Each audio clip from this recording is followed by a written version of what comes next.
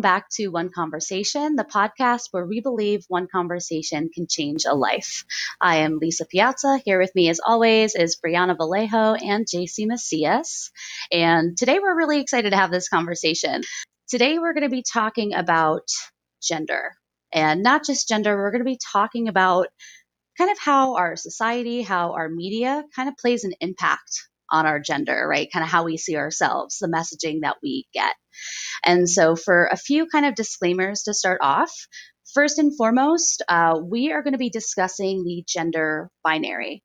So, despite the fact there's other genders that fall on the gender spectrum, we're only going to be discussing the binary today because what we wanted to do is talk about especially media effects on gender, right? So things that have been researched, things that have been kind of studied. We have evidence-based information about really how media and advertising has made an impact on masculinity and femininity in our society. And so as much as we would love to be inclusive of other genders, that research just has not exactly been done yet. So we don't want to misrepresent those communities by bringing any false information. And so that being said, let's start with a really big statement. Gender is a socially constructed idea. And let's take just a moment here because that may hit a little strangely, right? Or that may sound a little weird. But gender is a socially constructed idea, right? Meaning that we are not born with qualities that are masculine or feminine. So, yeah, we're born a biological sex. We're born with certain DNA, right? Chromosomes in our DNA and anatomical body parts. But as far as what makes a man, right? What men should look, act, be like, behave like, and what makes women, right? Real women or how they should look, act, and behave. These are all ideas, concepts that we've really created, right? So our society has come up with kind of these rules, these expectations of how women and men should look, act, and behave. And those things just kind of get continually reinforced, right? And this is happening throughout our lives, really. We're going to talk about a lot today, right? Kind of different developmental points and what's really happening. And we know that this is happening early, right? We know that this is happening kind of before kids are even born into this world, right? And I know Brianna, congratulations again. Brianna shared with us that she right now is pregnant, right? And expecting a child. So, and JC as well. JC's a mother of two. So just out of interest, how you've kind of seen, right, some of these messages being shared. Yeah, I can share that. So we just found out the sex. It was about 2 or 3 weeks ago now.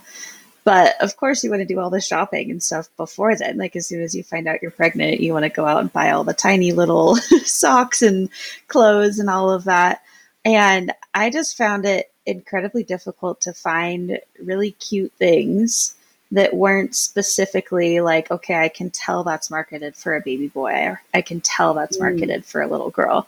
Yeah, anything gray, but like outside of grays and whites and blacks, everything else, even if it was like green, it would have like flowers on it. And I'm like, okay, I can tell that's marketed towards a little girl. It was so hard to start the shopping really and get things that I really liked and felt like were beyond just gray, black, and white without yeah. really knowing what the sex of our baby is. So now knowing that it's a girl, now I can buy more things, even though it's like, okay, before we found out the sex, I bought my husband's a firefighter. So I did buy some little outfits that had like fire trucks and things like that. And there's a part of me Of that's course. like, okay, if it's a girl, I'll just return these. But Mm, why can't a little girl wear that? Like the fire trucks and daddy's my hero or future little hero, things like that. Like, why is that? It's because yeah. there is that expectation that the girls wear all the flowers and things like that, and the boys are the trucks and the dinosaurs. Like, where along the way did we decide that? So that's what we're Right. going to be looking into today and really breaking down is how did we come to that of seeing a plant or a vehicle and automatically gendering that as what you should Yeah. put on a child. Yeah. Absolutely.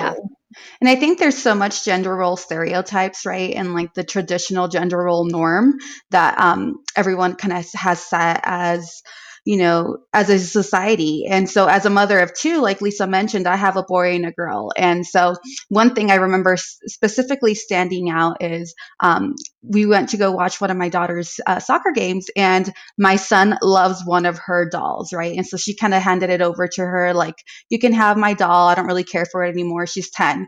And so I clearly remember people making comments or remarks like, oh, you're not supposed to play with that. Or like, is that your doll? Or is that your girlfriend? And so to me, it was like very Oh, inappropriate. And I was just like, I don't care if he's a boy. If he is attracted to any type of toy or anything he wants to do, I always say the sky is the limit. There's no limit around, well, this is your gender. So you have to only play with cars and trucks. It's like, no, if he wants to play with dolls or he wants to play, kitchen or anything like that, it's definitely okay. But society says otherwise, right? And that's why people reacted in that way and responded in that way, as in like, that's kind of not appropriate, or he's a boy, he's not supposed to play with that. And so I just thought it was like the funniest thing, because I was trying really hard not to react and right. not in such a negative way. But I was just like, it's okay if he's a boy, but if he wants to play with any item, he can play with it. I don't care what type of toy it is. It's okay. And so their reaction was just kind of like, okay. You can tell they were trying to process it. Again, it's not something that is considered normal or seen as something that a boy does, right? But again, I don't, it shouldn't matter. All these expectations that we kind of have in regards to, this is your gender, this is what you're supposed to play with, or this is how you're supposed to be, I always say just goes out the window, because at the end of the day, we're all humans, we're all individuals, and we're all so different, right? We can't have specific stereotypes or norms tell us how we should be or how we should raise our children. So that's just a little example of something that I experienced. And again, it's not always the easiest to deal with or just to respond to. But for me, it was just a perfect example of what society sometimes expects from specific gender roles. Yeah.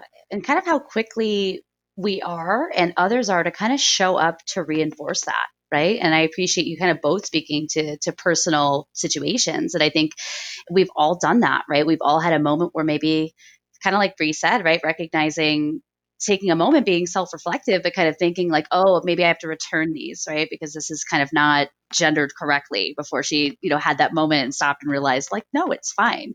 Or even thinking about, strangers, right? Other people kind of stepping in to tell your son like, hey, you shouldn't be doing that, right? So it's really interesting to think about, it's not just, obviously not just something we're teaching to kids, right? And then just let it go of completely. I mean, like, we are completely just engulfed with this, right? So this is just messaging that's really, I mean, it just goes to show, right, with again how quick I think we are to kind of police these things, these expectations, and respond and make sure that we're showing up and making sure that we're conforming in that way, right? Just kind of really goes to show the power behind these gender roles and these gender expectations, right? And the saturation, how much of this messaging we're getting. Because honestly, to think about, right, like policing a complete stranger to, right, like follow this culture norm. I see you stepping out of it.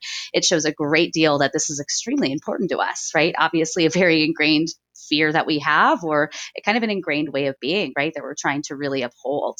And so I think it's so interesting, because talking about toys, right, it is Mm-hmm. such an interesting concept to think about, because in one way, I mean, just to me, it just seems so limiting, right? Because right off the bat, if we're kind of starting to limit hobbies or and kind of gender track maybe specific interests, right, for both genders, it really is kind of taking away all of these other aspects, right? Maybe all these other types of creativity that little boys could show, or these other, interests in the STEM sciences, right? Engineering and math that little girls could be participating in, right? And it becomes really, really limiting for us. And we know that it really does happen, right? Even though it's 2020, we do see a little bit of that kind of gender nonconformity and the clothing that fits outside those gender norms, maybe some toys that do as well.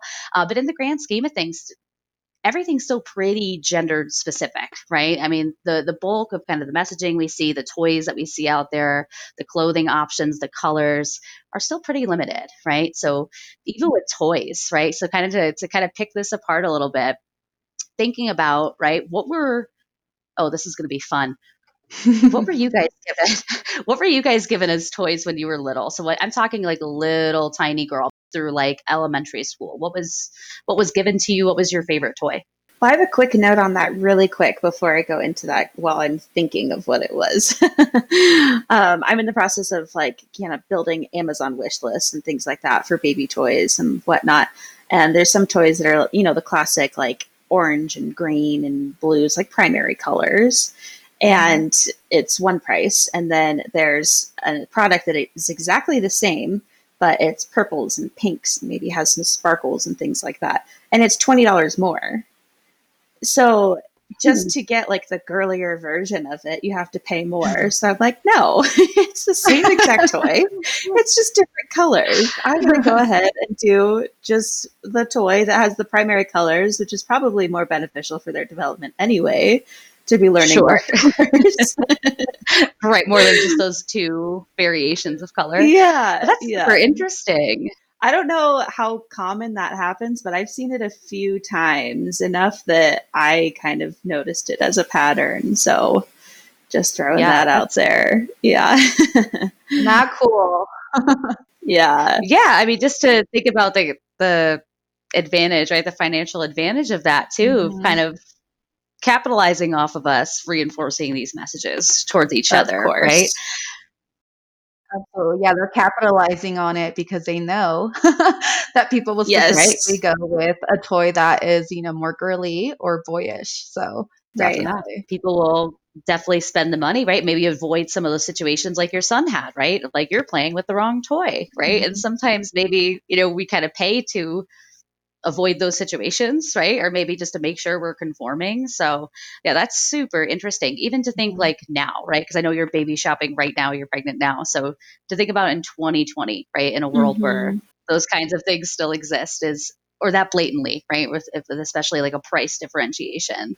Super interesting. So kind of thinking back, I'll take the lead on talking about what toys. I'll talk about what toys were kind of given to me as a little girl, because I will say I didn't always widely accept them. I grew up with two brothers, and I hate the term. I was known to be like a tomboy when I was little, right? So I grew up with two brothers. I was always playing sports. I wanted to be doing whatever they did. So if they were putting on football helmets and running outside, that was who I was that day, right?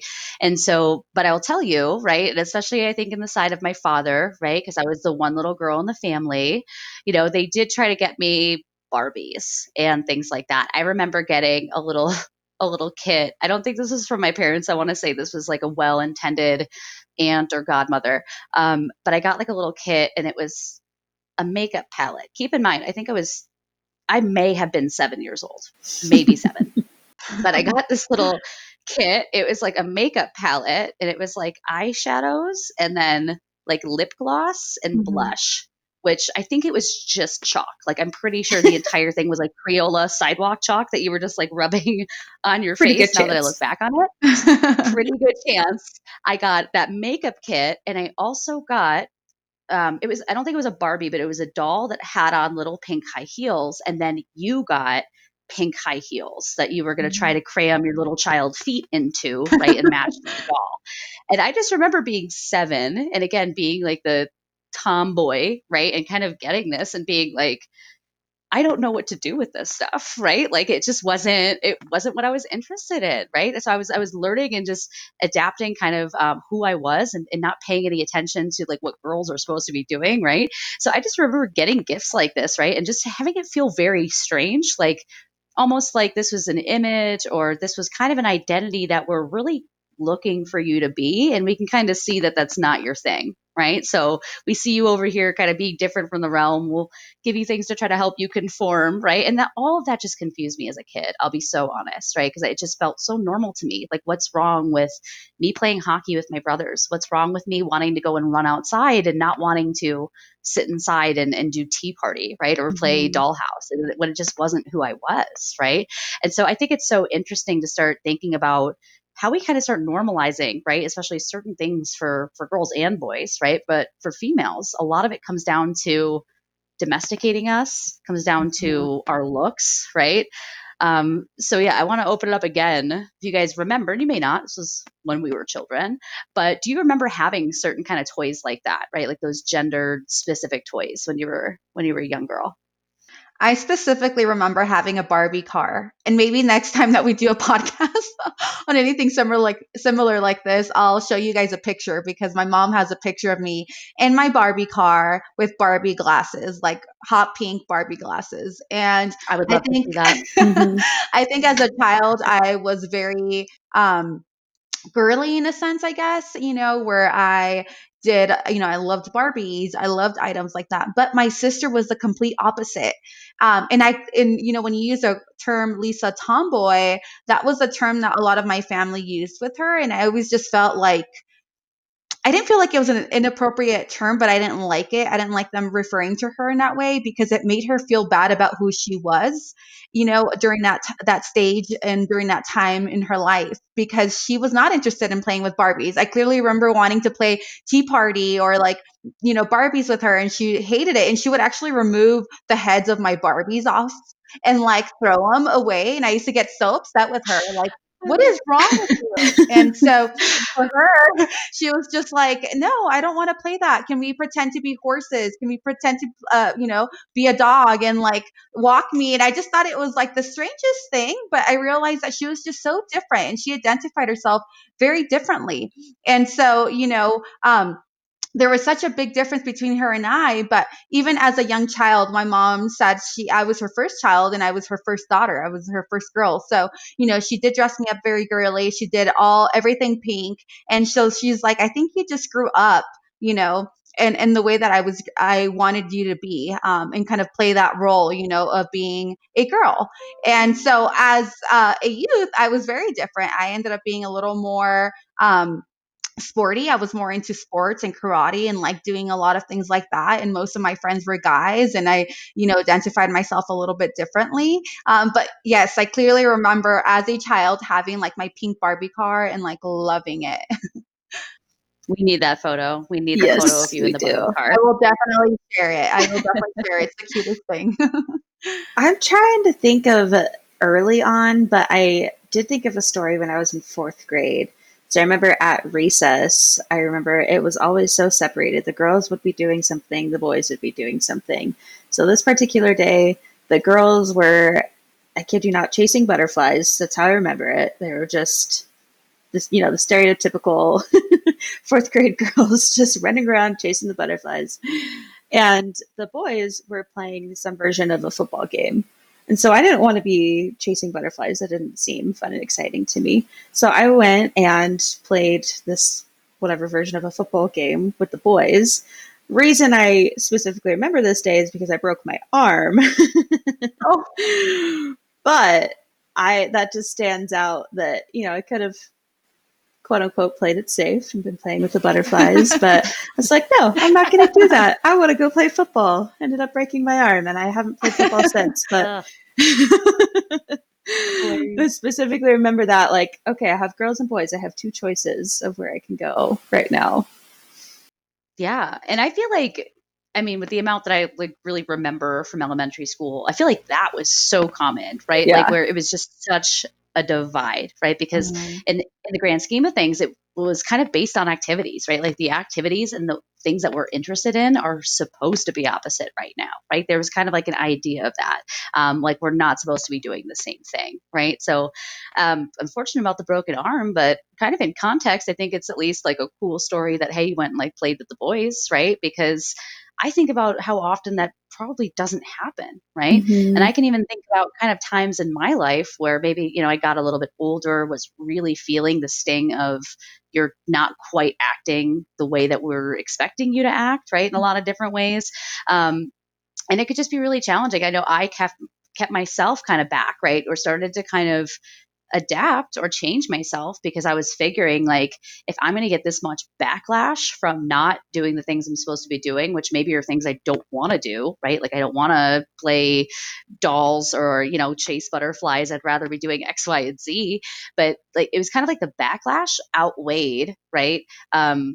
Doing what I wanted to do. I would have much rather kind of started to conform and not have to deal with the comments, right? The looks, peers maybe being cruel, or maybe adults being like, hey, girls don't play this game, right? Which kind of happens sometimes as well. So it's Mhm. interesting to think about in that aspect as well, right? Sometimes there's been, I know a lot of times, right, where it's just that could keep you from kind of being who you are or going and exploring something that could be really interesting or really beneficial for you, right? Again, just kind of a huge circle back to the power of all this, right? To the power of this messaging and how much we keep ourselves really confined, right? And how sometimes it's challenging. Going outside of that box is scary, right? Because we have a lot of consequences for doing so a lot of the time. And so moving away from kind of girls' toys, right? Because again, to recap, we know that a lot of girls' toys, it's all about kind of domestication and really focusing on how we look. Mhm. Really an air that we have to spend like all of our time, effort, money, resources focusing in on our looks, right? So that's a Mhm. huge part of this. So this is why you see, talking about domestication, this is why we see girls, especially baby girls, right, being given baby dolls. Like as you're a baby, you're already kind of learning how to take care of another baby, which already seemed kind of weird to me, right? Always didn't hit the right way for me. But we're also giving girls, like the dollhouse, kind of learning who does what role in the house, right? How to take care of it, the kitchen set, the easy bake oven, right? We're teaching girls kind of all these domesticated qualities, rearing, child rearing, taking care of the house. And again, at the same time, those chalk makeup kits, those awful plastic torturous high heels, right? And all of those things too. So it's really kind of, again, putting girls on this fast track that you need to put a lot of effort into your looks, right? That's what really kind of your value is based in. And at the end of the day, all these other girls, they're all really doing a great job putting it into their looks because really we're all kind of competing, right? We want to be mothers. We want to have a house, want to have that family, right? And so we're kind of all competing for that, right? And the way that we educate young boys, right? And the messaging young boys are getting is so polar opposite of any of that, right? Which is really just interesting to think about in general. And then once we start to kind of pick it apart, right, we don't see the same things being really kind of highlighted for boys as important, right? It's not about maybe that relationship aspect, right? Or so much just about looks. There's a part of it that is, right? But for men, it becomes a lot more about status and power. Women may be a part of that as a status symbol, right? But there's a lot of different expectations for men, right? It's not focusing on being domesticated on what they look like. So men are getting, and same thing, right? Before they're even born, men are getting some extremely powerful messages on what it takes to be a man. And I'm talking Mhm. kind of like suffocating messages on what it takes to be a man and how they should look, act, and behave as men, right? Mhm. And so going to the beginning, right? Going to the beginning, baby boys, right? If we find out a baby boy is being born, what color is usually the room? Blue. Nailed it. Yes, blue, right? And so start thinking about, because we kind of talked about some of our toys we had, right, as young girls, the dolls, all the domestication stuff, the makeup kits, and I mean, the kind of things that boys are getting, right, to kind of start instilling their interests, right, and kind of their hobbies, much different, much different, right? So, and maybe JC could be a great start off on this because you have a little boy. Mhm. So, what are some of, especially kind of more stereotypical or very masculine kind of toys? Use my air quotes on that masculine there for those who are not watching the video. What are some of maybe the more like masculine baby or toddler toys that you've seen? Yeah, I think like any superhero, any trucks, definitely. Even like I think any toy where it's just specifically a boy color or a color that's mostly guided, geared towards boys. So like things that are a color green, toy or, red or anything like that. Because I clearly remember once someone accidentally giving us a girl toy, and they purposely said, I accidentally gave him a girl toy and I didn't realize it. And it was blue and purple. And so I was like, oh, that's fine. Like, he'll love it. And she was like, no, no, no, no. Let me take that back. I don't want to give him a girl toy. And I was like, No, it's okay. But again, it's just a lot of times there's that expectation and of like having to give a little boy, a toddler, or, even a baby a specific color because it's not boy enough. So, having to give them like something that's yellow or even, red or blue or green. But definitely I've seen, toys such as like superheroes that are boys, like Batman and Superman, and then, trucks or just anything that is really geared specifically for boys. So I definitely have seen that. And even with the gifting that my son gets many times on his birthday or Christmas, it definitely will be an item like that. Yeah. Yeah, superheroes is a huge one, which I think there's a little bit more now coming out for female superhero representation, but it's still primarily, you see that superhero and it's the primary gender that's assigned to it is male. I think about as they get a little bit older, like the Nerf guns and all of that, which goes along with, like Lisa was saying, the Mm-hmm. the girls, they're into that, or they're taught socially constructed to be into that domesticated kind of those toys. And then the boys are like to protect the woman, and so they need to have the guns and the trucks and all of that. So that's what I thought of when you asked about toys for little boys, is maybe a little bit older when they can have the coordination, but Mm-hmm. the Nerf guns, Yes. things like that. Yeah. Yeah, and I'll say my nephew's now, he just turned 12. But yeah, he's been obsessed with weapons for a minute now. It's like his favorite thing. I think he has like every Nerf gun you could buy. I think he's really got like a whole arsenal of them. He's obsessed. But I love that idea that you kind of just spoke to, right? That you're seeing an idea that for females, the toys, everything is kind of focused on.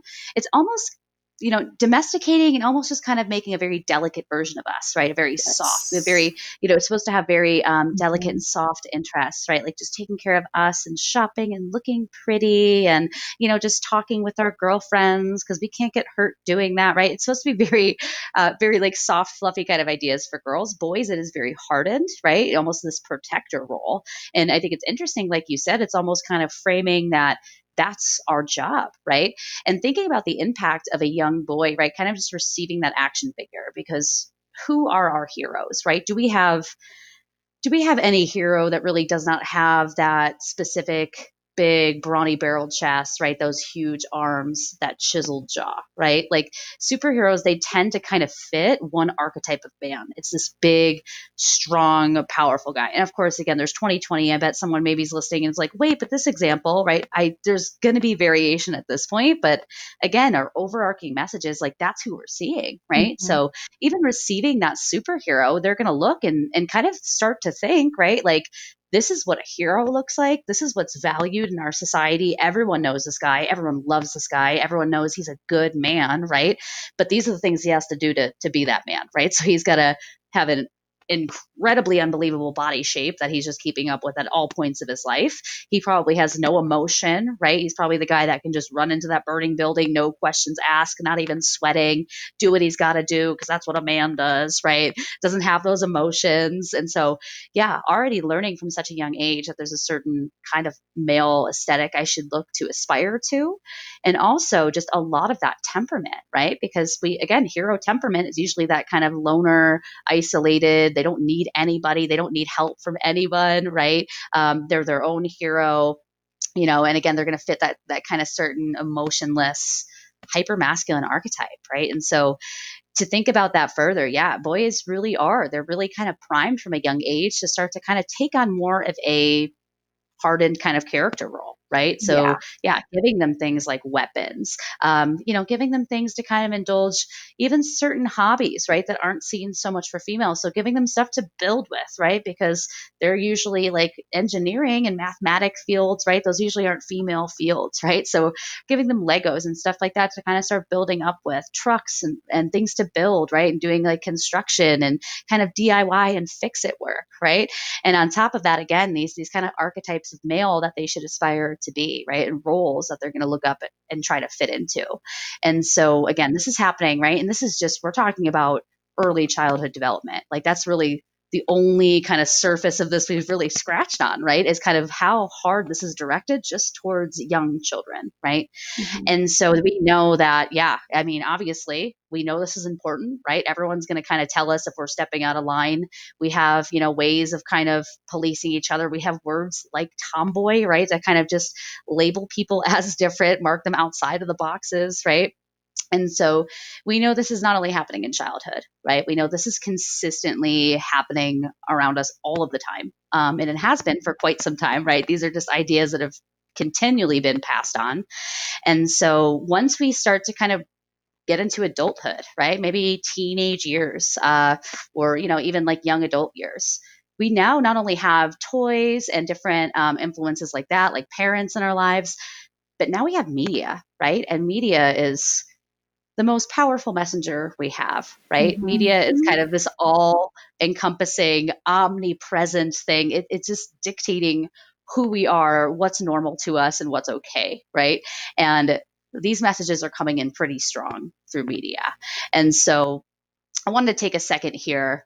I want to start talking about maybe some characters we've seen, right? Maybe there's some TV shows you guys are familiar with, some movies where you're kind of seeing these characters played out, right? And what we're talking about is that stereotype we've been alluding to. So that hyper masculine man, right? Or that super hyper feminized kind of, only kind of one track minded female, right? And so I'm curious as to where have you maybe heard this in media, right? Maybe in music or seen this in media, maybe through character roles. I think I see it very often with a lot of like famous artists that are women.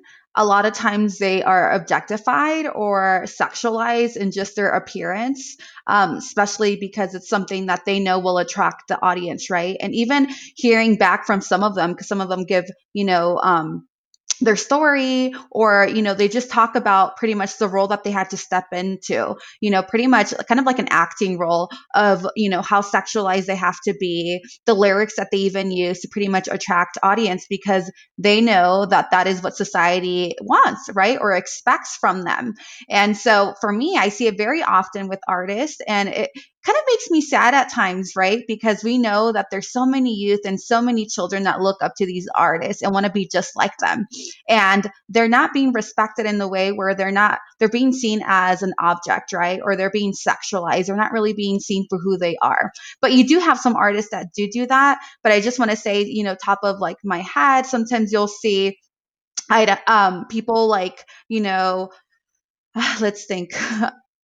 Lady Gaga, right? Where she was very sexualized at the very beginning. And she even talks about kind of her depression and just the expectation and stress and pressure she had to just be who she was, right? This kind of appearance of like acting in a sexual way or sexual manner. And then you have also like Nicki Minaj, again, who's also very sexualized in the way that she looks. And even some of her lyrics. And again, it's due to some of those expectations that society kind of expects from them being women, right? And then even like, I just want to give this example, not really pinning it down to someone specifically, but even like anything that's driven, like the NFL, where they know that a lot of their audience are men, right? We know women also watch football, but most of their audience is men. And a lot of times their commercials are sexualized, right? Because they know that that's what's going to attract them. And they know that that is what, society wants or expects, out of their commercials. And so it just makes me really sad. I wish that they could see women as who they are, opposed to their how they stereotype us as at times. But that's just some examples that I can think of.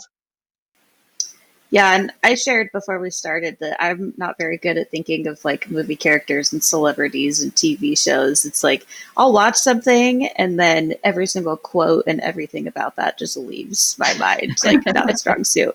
But you know what I just thought of, which is timely for right now around the holidays, Hallmark Christmas movies and the gender stereotypes in those. They are so predictable for a reason because we know, but as soon as we're introduced to a female character, she's about to be introduced to this male, who's going to be this love of her life, but they're going to have this back and forth, And that's something that we watch every year because we know that it's predictable. It feels so comfortable for us. I know that this year they did come out with a male homosexual couple, which I haven't seen that one yet, but they're starting to come around to other relationships. But that just came to me as an example of things that I've seen on TV that really display those gender stereotypes. Is exactly what's going to happen because it's the predictable and expected thing to happen.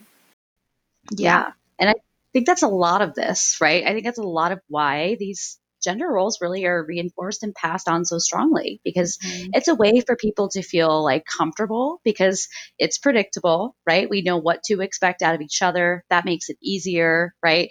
And I think that's especially why once you see individuals who don't fit, right, that perfectly hyper masculine archetype of a dude or that perfectly hyper feminine woman, right? That's why you have people that kind of get uncomfortable or speak up and say something to them, right? Maybe try to correct their behavior. You don't do that as a boy or a girl, right? Or just kind of feel that way, feel a little bit uncomfortable. And I think it speaks back to why we do this, right? There's an air of predictability with it. It's an air of it helps me understand who I am, which I think is like an existential question every human is always challenged with, like, who am I, right? And I think in a way we hold on to it so strongly because it almost gives us an answer to that, right? But unfortunately, looking deeper, it's like, no, this can't be the answer, right? Like this could never be the answer because really we're trying to limit people in these two boxes, right? And so to kind of dive back in again, for men, what we're really expecting out of men, right? And again, this isn't me and Brianna and JC, like opposite, right? Like not us. We're talking about society's expectations, right? But society's expectations, what, the messaging is for how men should look, act, and behave. Number one on that list goes to emotion, right? Men should not have or express emotions. They can have one. They can have one. Do one of you want to humor me? What's the one emotion that men can have? Is it anger? Yes, it is, Brianna. You get the gold star for the day. Gold star to three.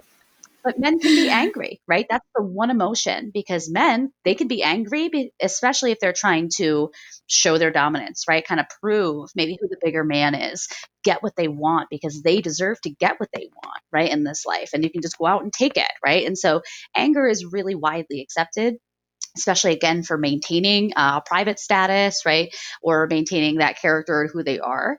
But other than that, men are asked to be really emotionless. And so that's why, especially when I'm teaching this to high schoolers, I always say that, there are a lot of people that maybe fit into these boxes a little bit just like with who they are, right? There may be some guys that kind of do look this way and kind of have these interests like naturally, right? It's kind of hard to say whether or not media is not influencing them, right? Because it's always around us, but there could be people that have those interests, right? And same thing with women. There's a lot of women that enjoy kind of fitting that hyper feminine archetype, right? They like dressing up, they like doing their makeup, they like having those hobbies.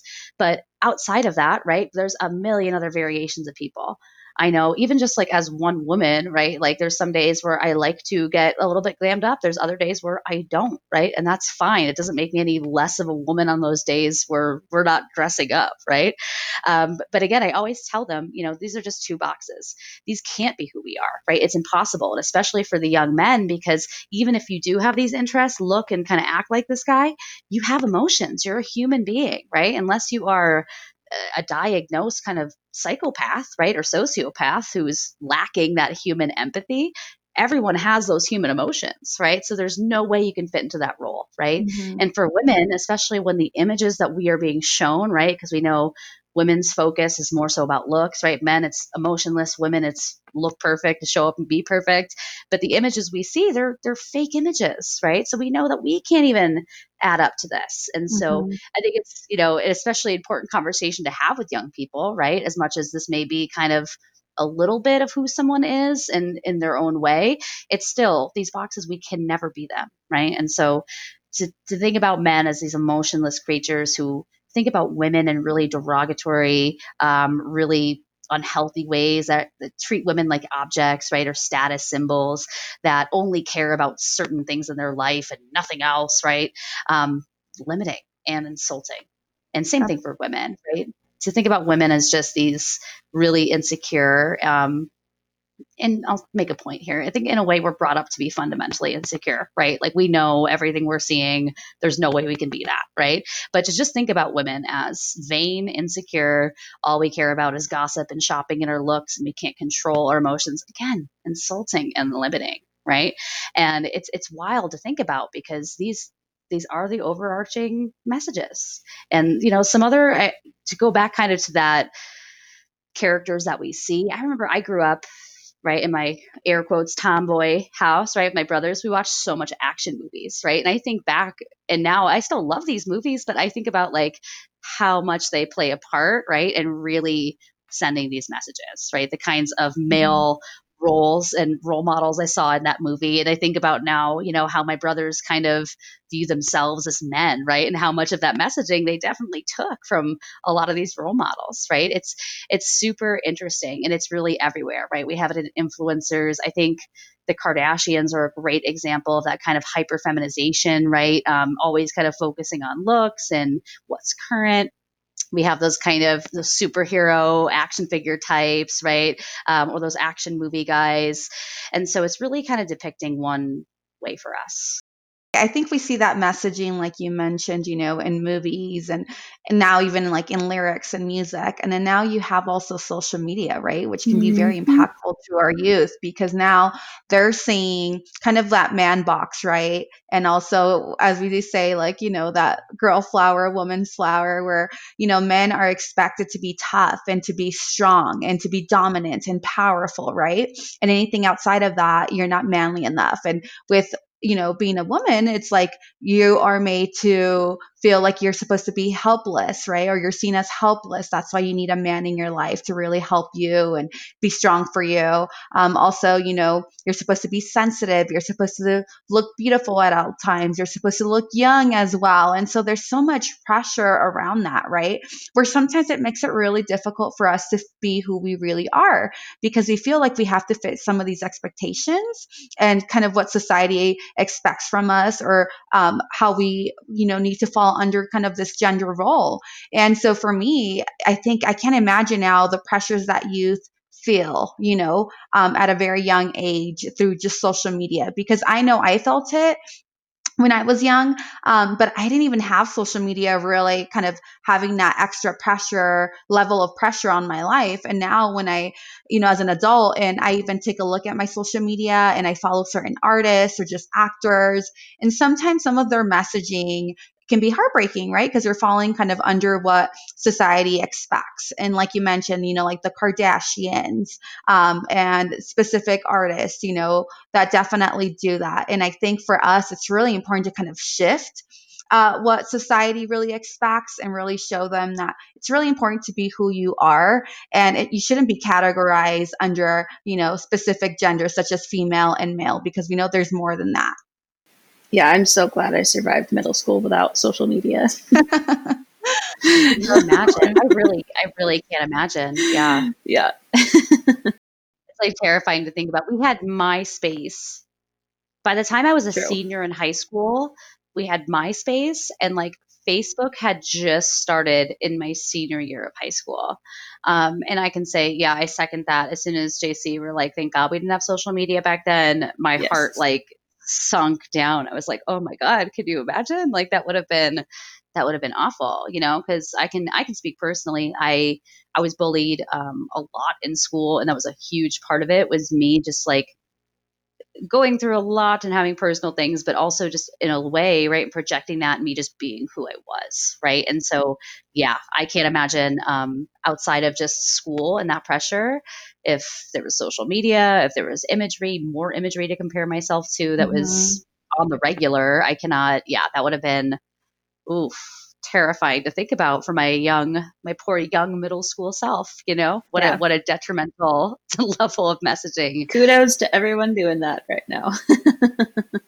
Honestly, yeah. And I'll tell you also, because we all work with students. JC and I, we both have counseling hours at both of the schools. I do counseling at the high school, and that's been a huge part of so many conversations I've had with young women, especially.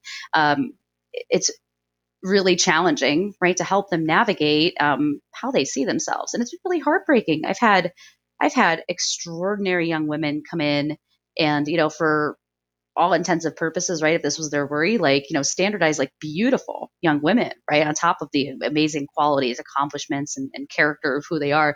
But women come in and just so many sessions of girls feeling like they don't add up.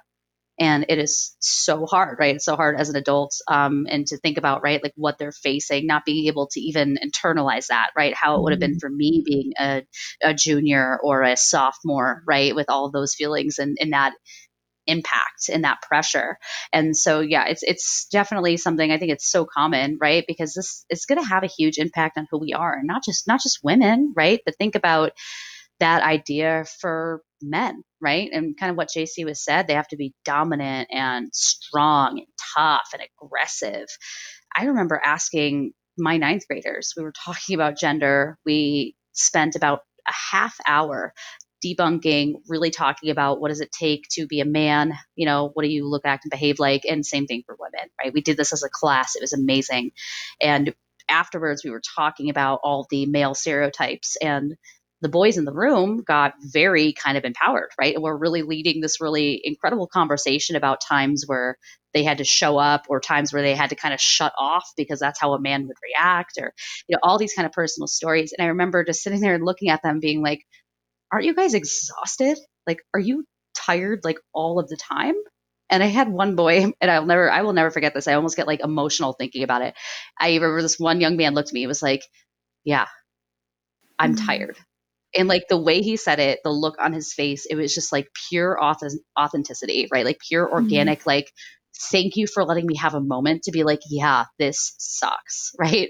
And it hugely transformative moment. I mean, not only for me, right, as an educator, but I think other peers in the room, right? Like other young men were like, oh, okay, cool. Like he really spoke up about it. I saw kind of young women kind of validating, like, oh, wow, right? Like maybe I didn't recognize that that's how much pressure you guys were under, right? Or maybe why your behavior is the way that it is, or why you're acting or talking in certain ways, right? And so, yeah, so going back, it's just, it's really important that we not only take the time, right, kind of how we have to look at how this is messaged, or the messaging, how it's directed towards children. Now breaking into media, I think looking at all of these kind of archetypes that we see, right, all these role models, it's hugely important in high school, right, and in middle school. And then not only do we have kind of character roles, we have music that talks about it, right? I know, just thinking about like a lot of common, I don't mean to speak badly on rap. I love rap music. But I'm just thinking about a lot of female rap artists, right? And some of their lyrics right now I can think about is basically all about what they look like. It's getting your nails done. It's your hair did. It's, there's a Megan Thee Stallion song. It talks about big fake booties, right? So kind of just like all the work that goes into, and then also the kind of man, right? Like the 6-figure guy that they're going to get, right? Because they're doing all this. So it's everywhere. And then this steady stream also comes in, I mean, everywhere in our lives, but also in advertising. It becomes this really important kind of other steady stream tributary to this issue, right? And I'm going to start by saying this is a quote from Jean Kilbourne. Jean Kilbourne is a woman that's been studying the effects of media and gender for now over 60 years. This woman is a pioneer. She is incredible. But she's been especially studying advertisements because she's known for 60 years that advertising has a really kind of detrimental effect, especially on women, but just on spreading these messages in general. And when she talks about advertising, she uses this quote. I want to quote her directly because I think it's really important to understand this and really powerful. Advertising affects us all. Ads sell more than products. They sell values. They sell images of love and sexuality, of success, of normalcy. To a great extent, ads tell us who we are and who we should be. I remember hearing that and just being like really wowed by that. I think it's like we see ads all the time. We're so used to them that I felt like in that moment, I didn't really understand how much power ads really had over me until she said that. Right. And so I want to kind of open this up with you and talk about, because I know I have seen so many horrendous advertisements that are so maybe objectifying towards women, maybe are so kind of insulting and limiting towards men, right? Even before we recorded this today, we had some fun. We were kind of looking at some together. So I want to kind of open it up and start talking about some of the more maybe intense examples of these general expectations you guys have seen in ads. Yeah, so I have just a general comment on media that kind of displays how powerful and pervasive it is in our lives. I remember I've only been to Times Square, New York City one time. And when I arrived there, I remember being so captivated by all of the ads and everything that are just flickering all around you. And I remember talking to my husband and saying, like, seeing an ad for this whatever product on the screen, it flashes up there. I'm not thinking, oh, I'm going to go buy that right now because I saw that ad in Times Square. I was kind of working through like, how do these ads work if that's not how it works? Of like, I see it once and it makes me want to go buy it. I've never really felt that. And then we talked about it and we figured out that it's because we're seeing it in Times Square. We're seeing it on TV. We're seeing it on social media. We're seeing it in stores. We're seeing it all these different ways. Some of the ways subconsciously too, right? You see a logo or something and it's that overall, like you're so exposed to it everywhere that eventually makes you more familiar with that product and then makes you want to buy that product. So it's not just that one ad in Times Square, it's the fact that it's that one and the other one and the other way we see that and the other way we see that. It is everywhere. So that was a huge realization for me because I had never really had that conversation with someone else or even with myself about how ads really work like that. And then just the fact that, when we see commercials on TV, and a lot of commercials will have those jingles that go along with them. And I'll find myself, going around doing whatever around the house and the TV's on. And then that commercial comes on and I'll like hum along to the tune, finish the jingle. And I'm like, what just happened to me? I didn't set out to learn that, but Yeah. it's again that overexposure of it's been in my head so many times that I can just finish the jingle without ever setting out to want to do that. Yeah. And that's a pretty incredible effect that happens. So, and looking at it closer too, and I talk about this with my high schoolers, and especially when I'm talking about violence, right? This is not a huge segue set aside. We have talked before about how violence is a learned behavior, right? Something that you could intrinsically kind of learn because you're exposed to it. And so what I'm teaching that concept, and the same thing, I can apply it here, right? Of kind of maybe hearing something, you don't think you're learning it, and boom, you're singing the jingle, right? I say our brains do this pretty incredible thing, right? To overexposure. So just like how we could be overexposed to violence, or in this case, messaging, right? In a jingle or an advertisement, what our brain does, I'll backtrack. Have you guys ever hated a song, but you know all the words to it? Yes. Yeah, right. We all have. And I always say, like, we're not like spite learning the lyrics on Google, like, oh, the song sucks. What is it again? How does it go? No, right? We usually know the words because we've just heard it so many times that even if we are like, turn it off, our brain is still hearing it. Our brain is deciding for us, hey, I hear this all the time. It must be important, right? So it does that work without us even kind of being behind the driver's wheel, right? It kind of steers itself and picks up that information without us knowing it, right? And so it's really interesting because, again, yeah, messaging, media, right? Advertisements like that, even if you don't think you're paying attention, even if you're like, oh, that jingle, it drives me nuts, I can't stand it, right? Your brain's intaking that information. And so, really, this is with all media, right? If we're really kind of overexposed to something, and it's important to note too, I don't know for adults, but teenagers, so high school age teenagers, this is a national average, spend 10 hours a day consuming media. So 10 hours a day, it's more than I'm working in a day, more than I sleep at night, right? So that's, yeah, a heavy dosage if we're watching TV and listening to the music and seeing the advertisements, right? Like, of course, that's going to get in. How would that not get in after 10 hours, right? And again, even if you're actively disagreeing with the messaging, just 10 hours of exposure, it's doing something, right? And so it's important to kind of think about that, right? That's why advertising is really powerful. It has a way of kind of just being oversaturated, right? And in a way that we just kind of keep seeing it and it's normalized, right? Mm-hmm. And that's why it kind of works, especially when we start to see really crazy advertising, right? I'm talking about the really very over sexualized images. I'm talking about the overly violent images that we see. I'll ruin a surprise. We're going to have another episode of this where we are going to have so much fun, by the way, but we are going to Mm-hmm. look at advertisements and we are going to kind of pull them up and take a moment and really kind of discuss the messaging. We're going to pick them apart a little bit. And so a lot of this work can be done there, right? But when we're looking at ads, they could either be really kind of grotesque in a way, right? Or they could kind of be, maybe they're not grotesque to us, right? Some of these crazy ads that we see. Maybe we see that violent or the really over sexualized ad, and maybe we're that kind of person that's like, ooh, I'm kind of into that, right?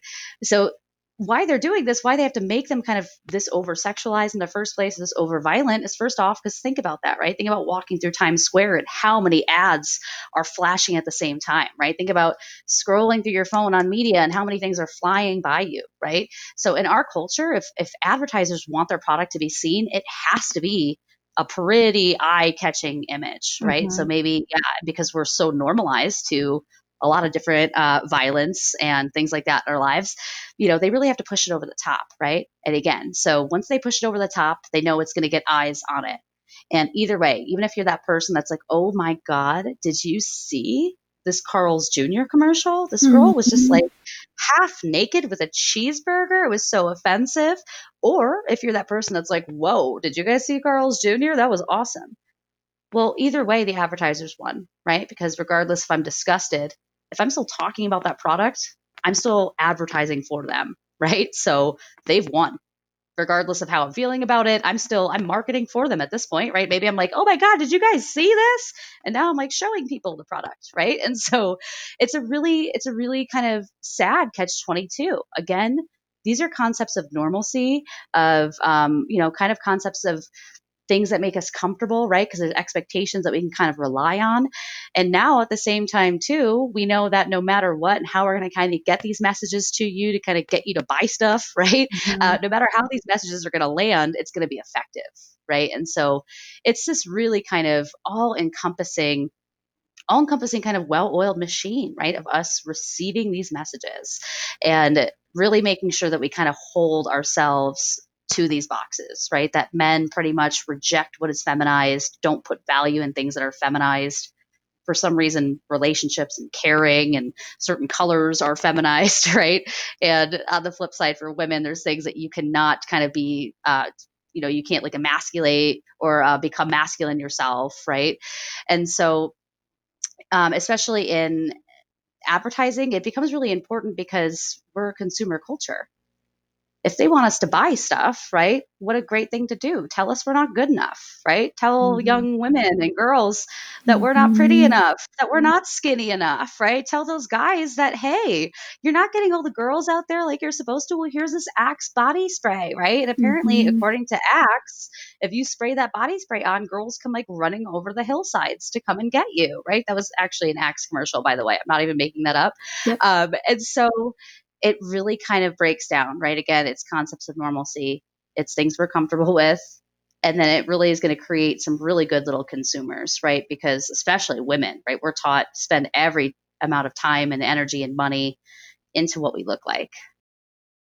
Lisa, I have a real life story and Yes, experience that I bring it. want to share. So I don't know if you guys are familiar with Kylie Jenner and her makeup line. Sure am. So I've always been getting a little personal. I've always been really insecure about my lips because I always felt like my upper lip is really small. And so I clearly remember her stating in one of her shows with the, keeping up with the Kardashians, that her lips were bigger because of the way that she did her lipstick and because of her makeup line, right? And so me over here I totally get lured in, and I was like, oh my God, like I'm going to try her lipsticks. Like maybe that's what I need, right? Because I don't want to do anything to my lips. I'm not trying to get lip fillers or do anything like that. Not that there's anything wrong with that, but that's just not something that I like or prefer to do. And so I went and bought these lipsticks thinking that my lips were going to look a lot bigger, right?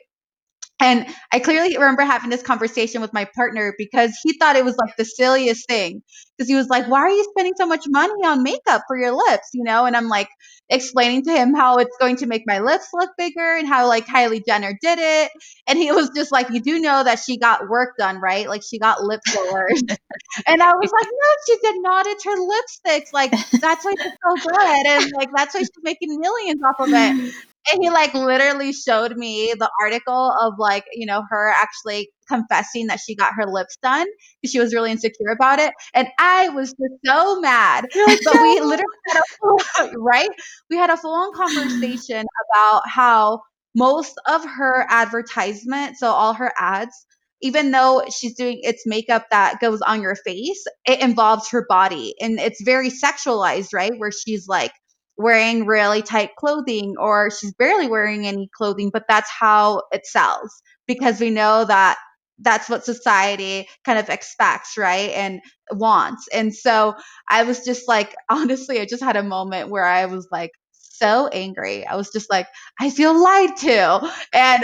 But we had a conversation around how, there's all these expectations that we have, like just being a woman, like you have to look beautiful and everything has to look perfect and you need to look thin or you need to have a specific, body shape. And sometimes even as an adult, those stressors are real and like that pressure is real. Right. And I obviously fell right into it. So I just wanted to share that because I was like, you know what? I'm an adult and this happened to me. And I was a little ashamed and upset during that, when that happened, but it was really a learning lesson for me. As in, you know what, JC, be happy with what you have. Just because, big lips are in right now or Kylie Jenner, made her lips bigger does not mean that, you need to feel like your lips are not good or need to be bigger or you need to do anything or purchase anything specifically to make them look bigger. Yeah. Yeah. And that happens all the time. There's a million products. There's a million products with a million guarantees for women, right? Mm-hmm. Because it becomes so important because yeah, that's what's going to sell because she knows that that's the idea, the concept that young women are really holding on to and aspiring to be, right? According to the gender role she's following, she knows young girls are following. And at the same time, right? Like that's what men are validating. Mm-hmm. That's what men are kind of going off and it's not to say that these women aren't attractive women. Like, oh my gosh, like, of course they're beautiful girls, right? But in one hand, right, kind of holding up this idyllic image of beauty, this very unrealistic idyllic image of beauty, right? Because yeah, there may be work done or just Photoshop and image editing that we Mm-hmm. don't get to really do, or that Mm-hmm. a lot of people do have access to at this point, really, in the grand scheme of things, right? There's a lot of apps where like you could change the way you look, right? Yeah. But yeah, it plays both ways, right? It speaks to kind of what men are looking for out of women.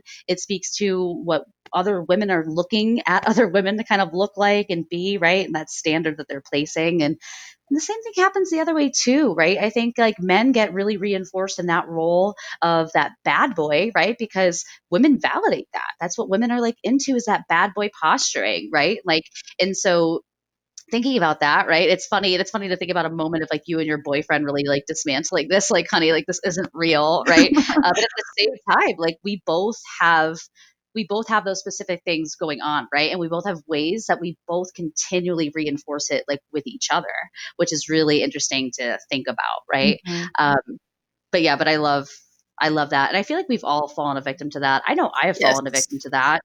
Oh, so hard. I remember at the beginning of this quarantine. I remember at the beginning of this quarantine.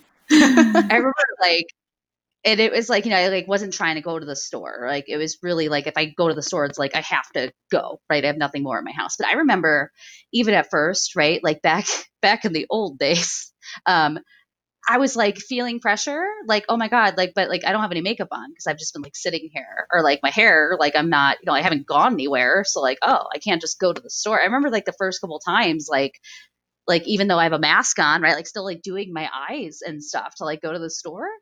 The funny part of it now is like now I'm dressed up because I'm like recording here today, but like now me rolling to the grocery store is like ha ha ha, right? Like if like I have like a half up on, I'm like I don't care anymore, right? And I was thinking about how when it was especially like right at the time where we were going out all the time and going to work right before we kind of had this like at home order, we're getting really used to just being at home. Like I felt that pressure, right? If I didn't have that makeup on or if I didn't like have my hair done, even if it was something so stupid, like literally running into the store for one thing, there'd be times where like I felt like, oh no, I have to take a second though and just like even just do my lashes, right? Or even just like braid my hair or do something, right? Because I can't show up like this, which is crazy, right? And I can't imagine. I know I have so many men I'm close to in my life, right? Like my old roommates are guys, like my brothers. I have a lot of close guy friends.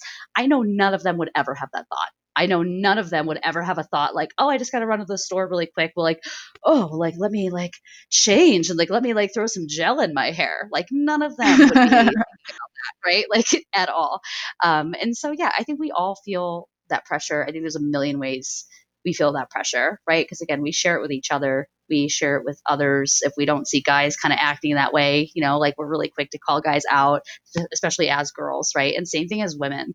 We are really quick to criticize other women, right? For how they look, for what they're doing, talking about their weight, talking about whatever it is, right? And so to kind of think about this, because again, I mean, this is already a longer episode. We could spend hours and hours talking about this, Yeah. debunking this. We're going to take a whole other episode to do that. Yeah. But to kind of just start wrapping it up here today, because there's really no one way to fix this, right? There really isn't. We think about it again, it comes down to consumer culture. It keeps us buying products to kind of fill the roles. It's normalized and kind of comforting to us to have these little boxes that we're supposed to be in, right? And guiding us and telling us who we are.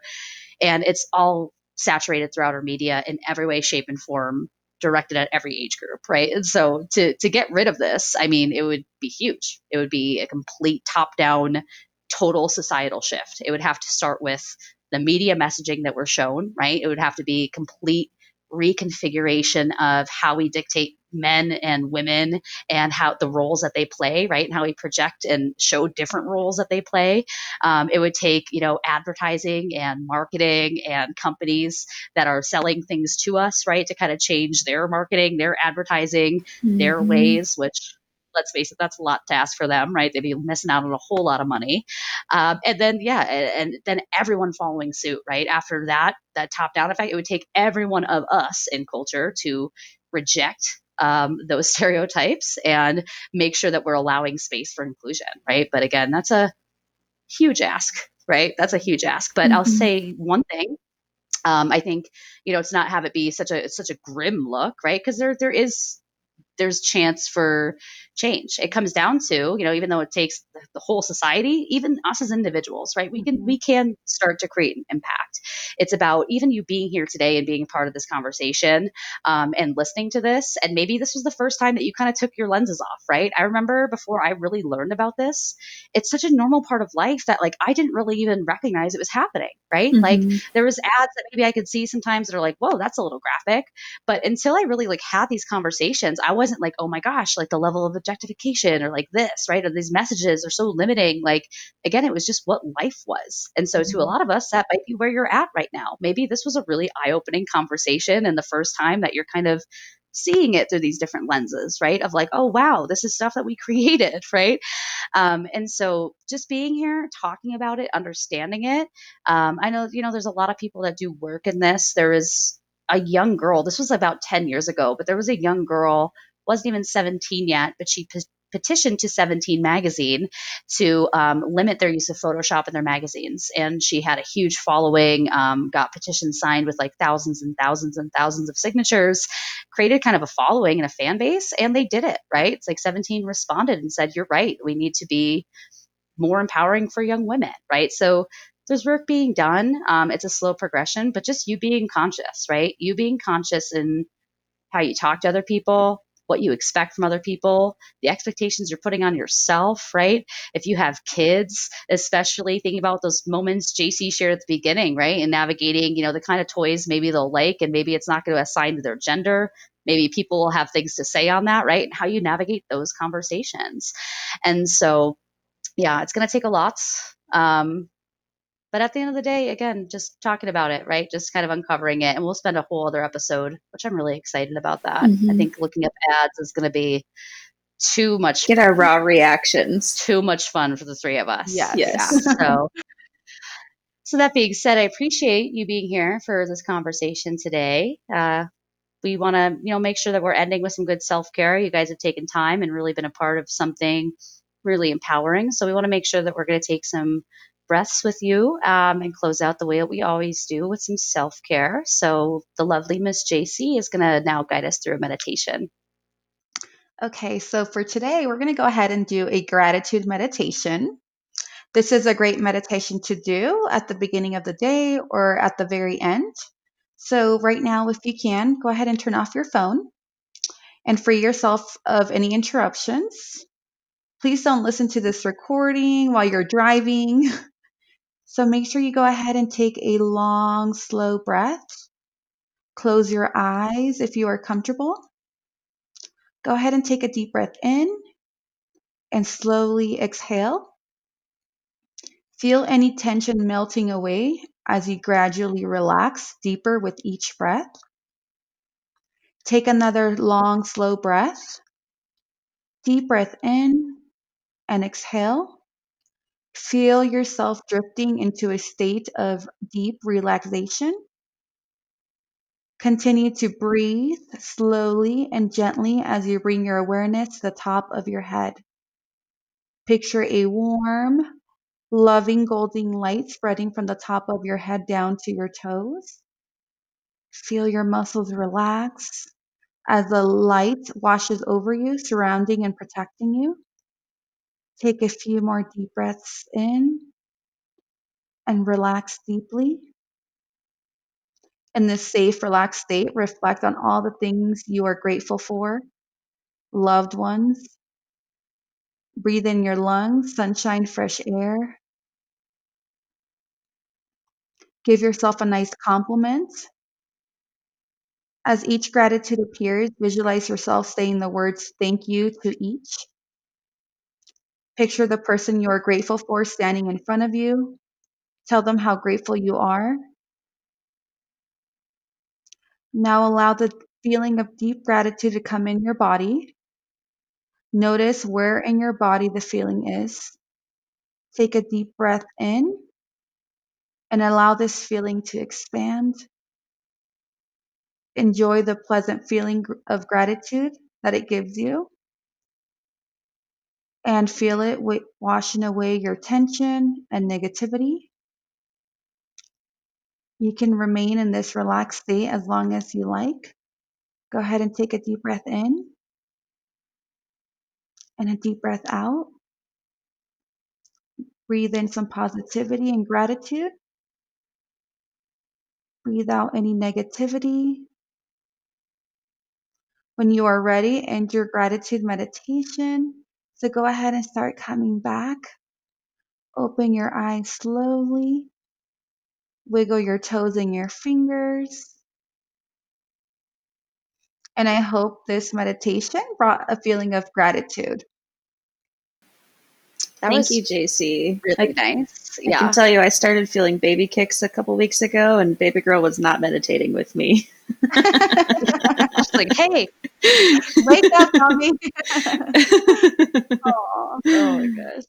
Yeah, that was so lovely, JC. Thank you so much. Of course. So yeah, to everyone out there, to our listeners, we really appreciate you being here with us today. The more that we go into doing these podcasts, I feel like the more unscripted we get, we kind of just start having our own conversations. So we're just really appreciative if you're still here listening along, taking in this information, and being a part of this conversation with us. So thank you. We hope to see you again next time and be a part of our next conversation.